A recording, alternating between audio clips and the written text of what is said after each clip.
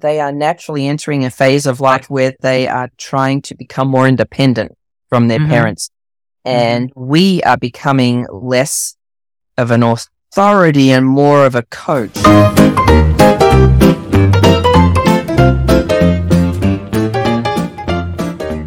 Welcome back to Adventure Parenting with Grace. I am Lori Donahue, and this is the Gospel Parenting Podcast, where we will walk with you through the joys of parenting and the most painful challenges so you can rise with courage, practical strategies, and hope to parent with purpose. Welcome back to Adventure Parenting with Grace. Do you have a child who is in the alpha generation or is a teenager? Then you have some really distinct challenges. And I welcome you back to this conversation with Janine McNally. Today is a continuation of the last 2 weeks, and we're talking about hope. We're talking about practical ideas that will help you, and we're talking about building the foundation.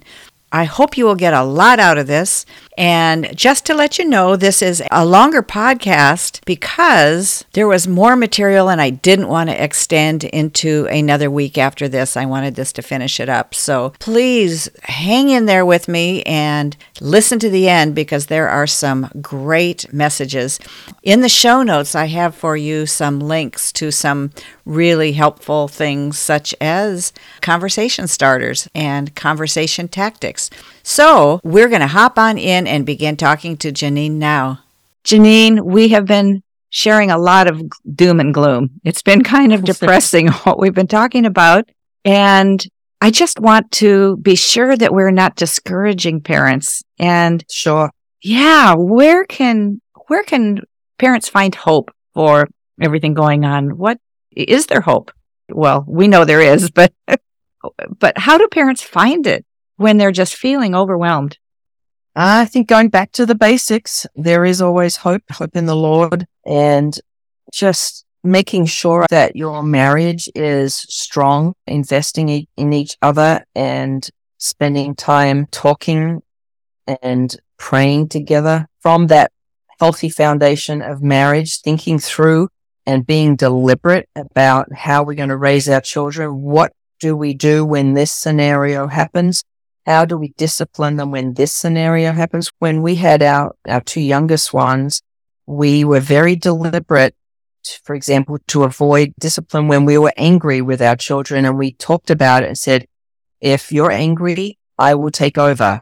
We were incredibly deliberate and we tried to be on the same page so we were consistent. And I do think that if you have consistency at home and intentionality in terms of, like we talked about before, formal and informal discipleship with your children, then I do think there's hope. To me, finding a way to protect your children from the worst of the worst while they're too young to cope, but gradually introducing the ideas that are out there and preparing them for when they do end up out in the world in whatever capacity that might be, and just continually relying on the Lord to help you. Parenting has always been extremely challenging, extremely rewarding, and extremely challenging. And I said that to my daughter this morning as she was wrestling with her twins. Both of them were crying and she was trying to make food. And she goes, Mom, I feel like a failure. I said, everybody does. As you're raising your children, there are always going to be those hard times.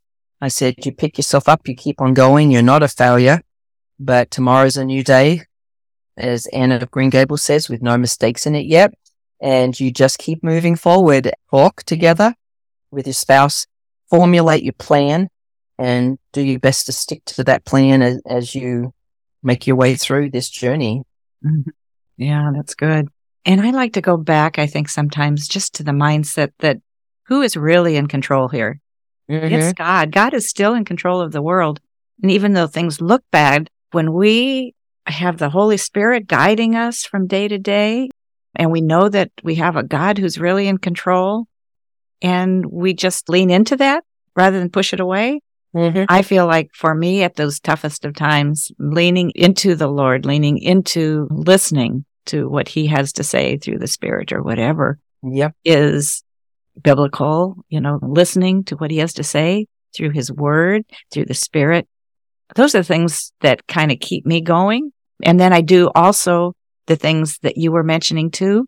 I mean, it's a package, isn't it? Yes. It's a whole package. So I don't think you can do anything that I've been talking about. You can't do unless you have that foundational package in place with the Lord. yeah, exactly. We were talking before about that show, the Parent Test, and the 12 different styles of parenting that this TV show was evaluating.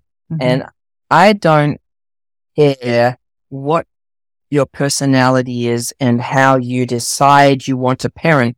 It needs to come from that foundation, or it will never be successful. Mm-hmm. So I kind of assume that has to be in place, especially in today's world. It's just difficult. Mm-hmm. Yeah. I think parents out there aren't necessarily assuming it. I think we kind of assume it because we've walked through it and seen both ways, maybe. But I think parents, they forget. I think they're forgetting oftentimes. You know, they kind of get wrapped up into their feelings, their emotions, their frustrations. Mm-hmm. Yep. The Parent Test, I haven't seen it. I think it would be really interesting to watch it. But each one of those approaches to parenting, I found myself doing a little bit of each of them. There are times when I was more merciful and I didn't come down hard on them. There's times that were really strong.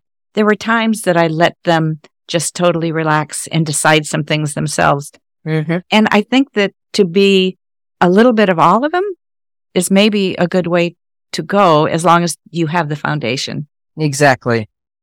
Yes. And I think our personalities come through in the way we parent. For me, I am very type A, and my weakness was probably being like a tiger parent, pushing. And my husband's the opposite. So he kept saying, no, let's slow down. And so he helped to balance my personality out with that.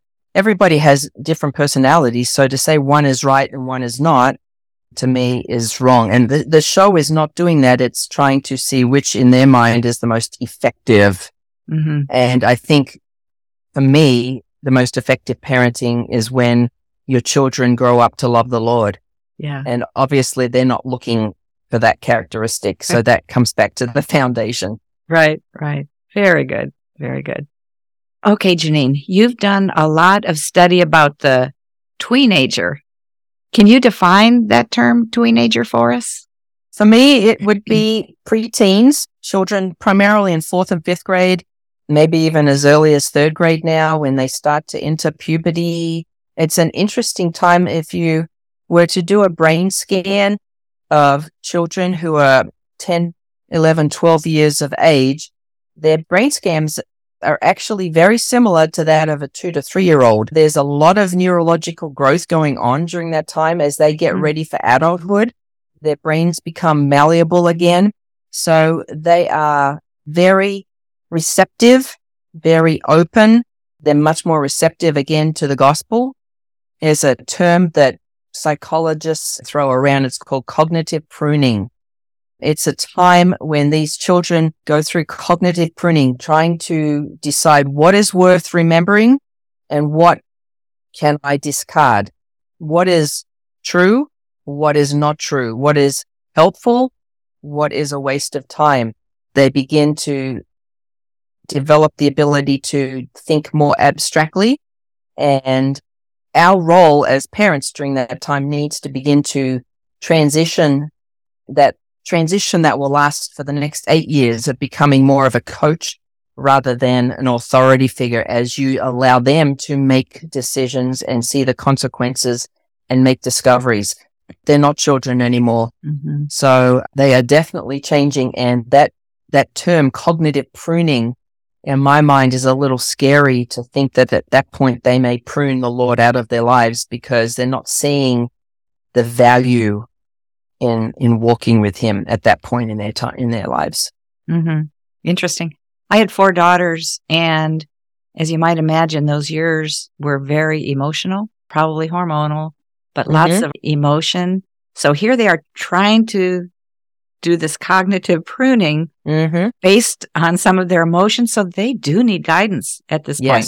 They're very much. A lot of guidance, but it's a different kind of guidance. What do you think the guidance should look like? Oh, it's hugely different. You want to sit down with them and throw out an issue and say, what do you think about this? Instead of saying, I think our mission project should be da da da da da. Say, this is the stuff that's going on in our community. What do you think we should do to help these people? And let them start to think about it. They are very experiential, very hands-on, and at home with them as we parent them. Again, it comes back to being deliberate. Bring up the topic of children at school who expressing themselves with a different gender. Talk about it before it even becomes an issue. Let them think through it and say, do you have any questions about that? Bullying, online bullying at school. Do you have friends who are being bullied? Are you feeling bullied? If you see friends who are being bullied, what can you do about that to help them? Like actually bringing up some of these issues with them during this time as their brains are thinking through. I think one of the biggest mistakes we can do as parents and at church is to leave our teaching just with the biblical stories. For example, teaching them the story of Noah. How do we translate that from being just a story into being something which is relevant in their life? And I talk all the time about saying to the kids, how do you think Noah felt when the town was laughing at him? Do you have situations at school where maybe the kids are laughing at you? And how can we make the story become relevant to their actual real lives? That's what the schools are doing. And as they talk about, their worldview, they're aggressively teaching and pushing their worldview. And we need to bring up these issues and talk about them with our kids, and before they get thrown to the wolves and cognitively prune everything we've tried to teach them. Mm-hmm. Yeah. And that input that we give, then what you're saying is going to come through communication. Yes, sitting and talking. Absolutely. As parents, that's what we need to be doing as parents. We need to sit for a couple times a day even and just have nothing else distracting. There are a lot of resources out there, and you could even Google them. Conversation starters. Print them out on a piece of paper and have them at the dinner table, and pull just one of them out every evening and use that as a way to, again, be deliberate about talking about certain issues. As they want to watch a movie, I mean, they're getting close to PG-13 time, and even PG movies, a lot of them touch on difficult issues. Pause the movie at an issue and say, what did you think about that? And, begin to talk about issues with them. That's good. I have a handout called 25 Conversation Starters. I developed it a few years ago. And actually, the podcast, I'm going to be talking about that in part, and that will have aired by this time this airs. So go back and look at that podcast. I think it's the podcast on honesty, one of the podcasts on honesty that is going to air before this one. So go back and look for those 25 conversation starters. Yeah, but don't just look at them, print them out, and put them on your dinner table. Yeah, it's in a PDF form. Yeah, it's in a PDF form. They'll be able to print it out. Yeah. Good. Yeah, that's excellent. Good advice. Yeah. Okay, so we're the parent, and we have a teenager who comes home from school, and they're just mad. They're angry. Something happened at school, or something is bothering them. We don't know what it is for sure, but they don't want to talk. What is your advice? Do you have advice to get them to soften and talk to you? That's tough. It is. It's really tough. What I was saying before, they are naturally entering a phase of life where they are trying to become more independent from their parents. And we are becoming less of an authority and more of a coach. I think if we have done a good job up until that point, the hope is that they will feel the love and the concern from us, and they won't completely cut us off. But at the same time, I would be pulling in the godly mentor that we had talked about, finding another couple who maybe can have a bit more of an influence in their life right at this point than what we would. I know that with our children, there are times when I know that there's nothing we can say to help them through a scenario. So we will pray that someone will come along in their life and be that voice, and they'll hear it better from somebody other than a parent. Yeah, to me, that's a tough one, because we have to start letting go a little bit at a time, very gradually, as they're growing up and getting older. Yeah, I think the point that you made, that if they've done a good job along the way, it'll be easier. And I think this needs to start when they're very young. I mean, when they Yes. first start talking, even possibly at 2, Yep. begin to sit down and just have conversations that are kind of on their level. Yeah. Yeah, I was talking to a friend that I know. His name's Jim Weidman. He's an authority in children's ministry. He's written 20 books on children's ministry, 20 plus. And he talks about as a grandparent, and you could do this with your children too. He said, from the time my grandchildren are babies, every time they come to our house, as they come in the door, I stop, I get down on their level, and I pray with them.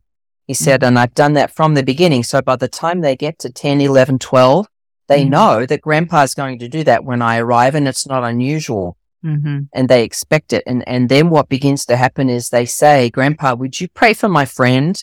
They're really struggling. Like it's an established habit that he has done to build into their lives a spiritual element as a grandparent. And I think we can do that with our children.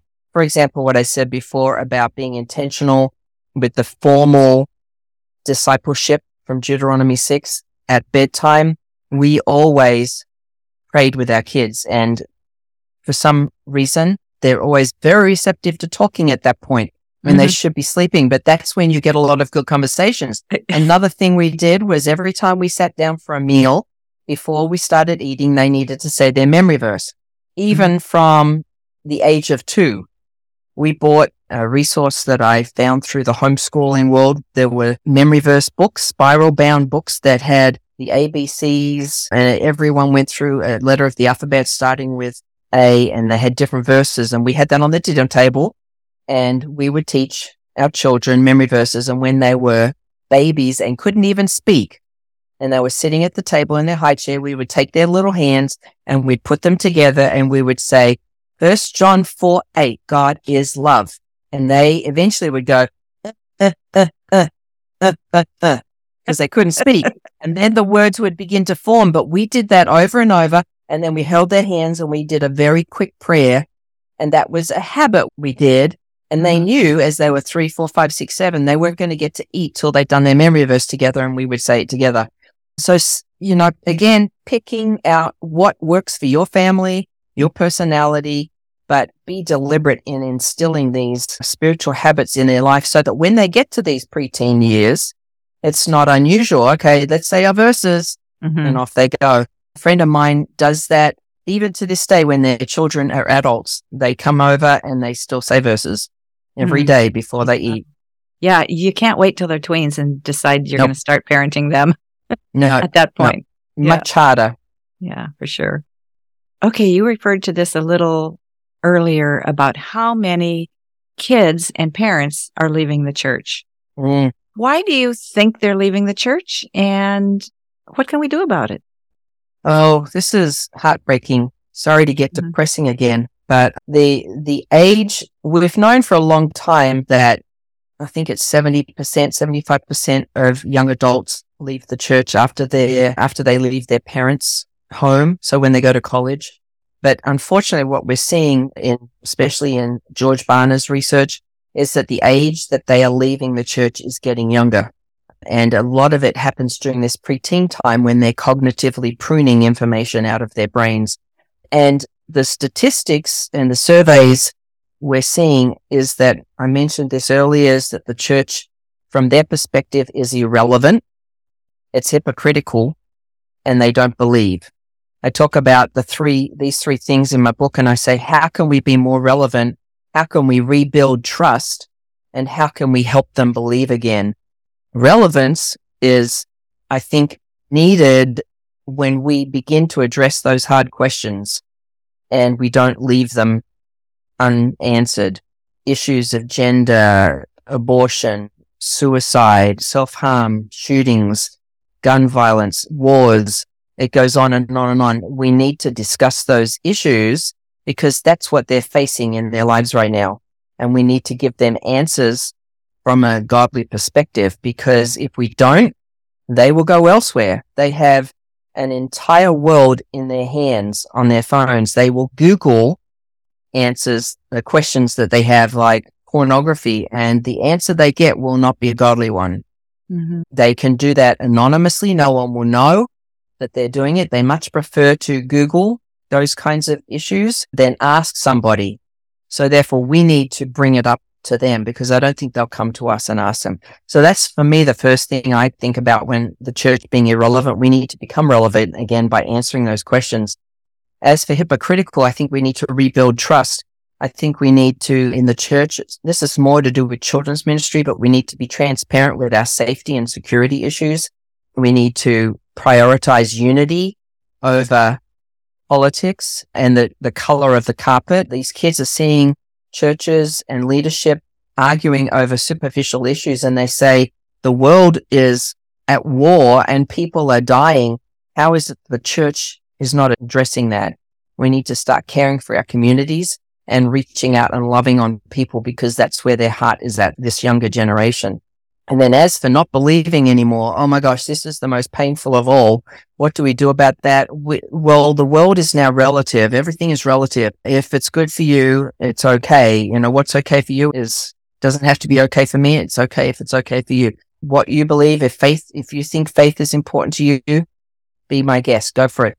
It's not for me. We need to somehow reestablish objective truth and a godly worldview, again, from a very young age, because the world is throwing issues and questions at them at the speed of a freight train, trying to unravel objective truth.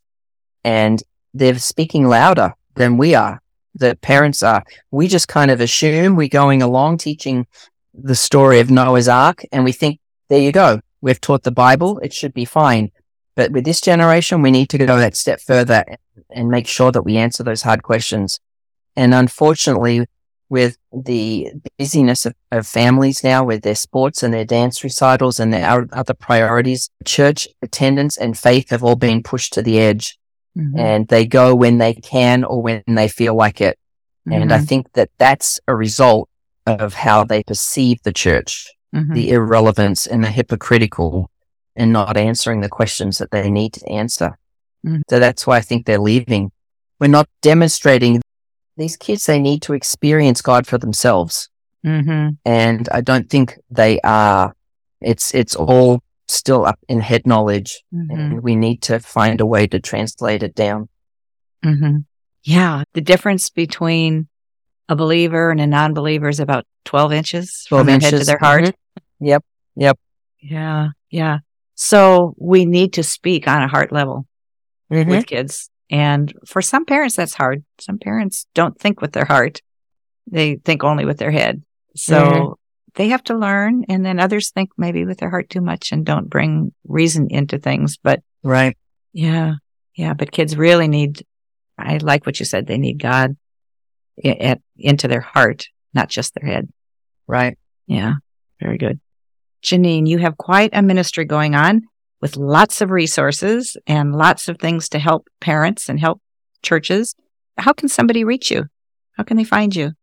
So a year ago, I created a nonprofit organization called Grace for Kids. It's Grace, the number 4, and kids is with a Z. I tried to get Grace for Kids with an S, but that domain name had been taken.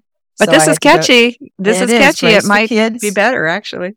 Mm-hmm. Grace, the number 4, and Kids with a Z. And I formed Grace for Kids. So that all began from a desire in Matthew 18 and 19. Do not forbid them. Don't cause them to stumble, and let them come. And for me, the way to do that was to prioritize the gospel. Mm-hmm. These kids are so receptive at this point. Most of us are saved before the age of 12. So whatever we did in the church programming, in my opinion, it needed to have the gospel inserted. And so everything I've created, in some way or some form, it teaches the gospel so that these kids are hearing it all the time. And that's the first step to believing it. They need to hear it. Mm-hmm. And from that, now I've finished writing my first book, which is due to be released in mid-May. So that will be available. It's all about Generation Alpha. That'll be available on my website, and it'll be through all of the usual channels. Great. So we'll leave your web address in the show notes. So if people want to reach you, they can reach you there. Yeah, that'd be great. On the very first page of my website is a free ebook. It's about 25 pages long, which is a summary of Generation Alpha. what their characteristics are like. And that's a free gift if you go on the front page of my website. That's wonderful. I highly recommend that parents go there and get that free ebook. That would be great. So, okay, this has been fabulous. And I have totally enjoyed it myself. And I think that our parents are going to gain a lot from it. Do you have any final words for us? I think my final word to a parent would be, ask yourself, where do you want your child to be in 20 years' time? Look at the end goal. Think through, what are your priorities? Is it a sports scholarship or is it a child that loves the Lord? And build your parenting around that priority. I think it's so easy for us to drift through life with its busyness that we forget to be deliberate. And that would be my encouragement to parents, is to sit down and think deliberately, where do you want them to be and how are we going to get there? What are we going to do that's different than what we're doing now? Incorporate one of the ideas we've talked about today and introduce it into your family's lifestyle. That would be my final words. Oh, that's excellent. So excellent. Okay, well, Janine, thank you so much. And it's been a pleasure to be with you today and hear from you. And we will talk again soon. Thank you, Lori. Bye. Bye-bye. Boy, that was sure a lot of jam-packed information, and I hope that you're going to be able to get some good takeaways from that. Be sure to check out the show notes. I have a link to Janine's website there, and there's a link to material I have put together for discipline and for communication, so you won't want to miss that. And I'm going to keep this short because it's already gone on a long time. So be sure to return next week. And until then, remember to rest in the Lord this week.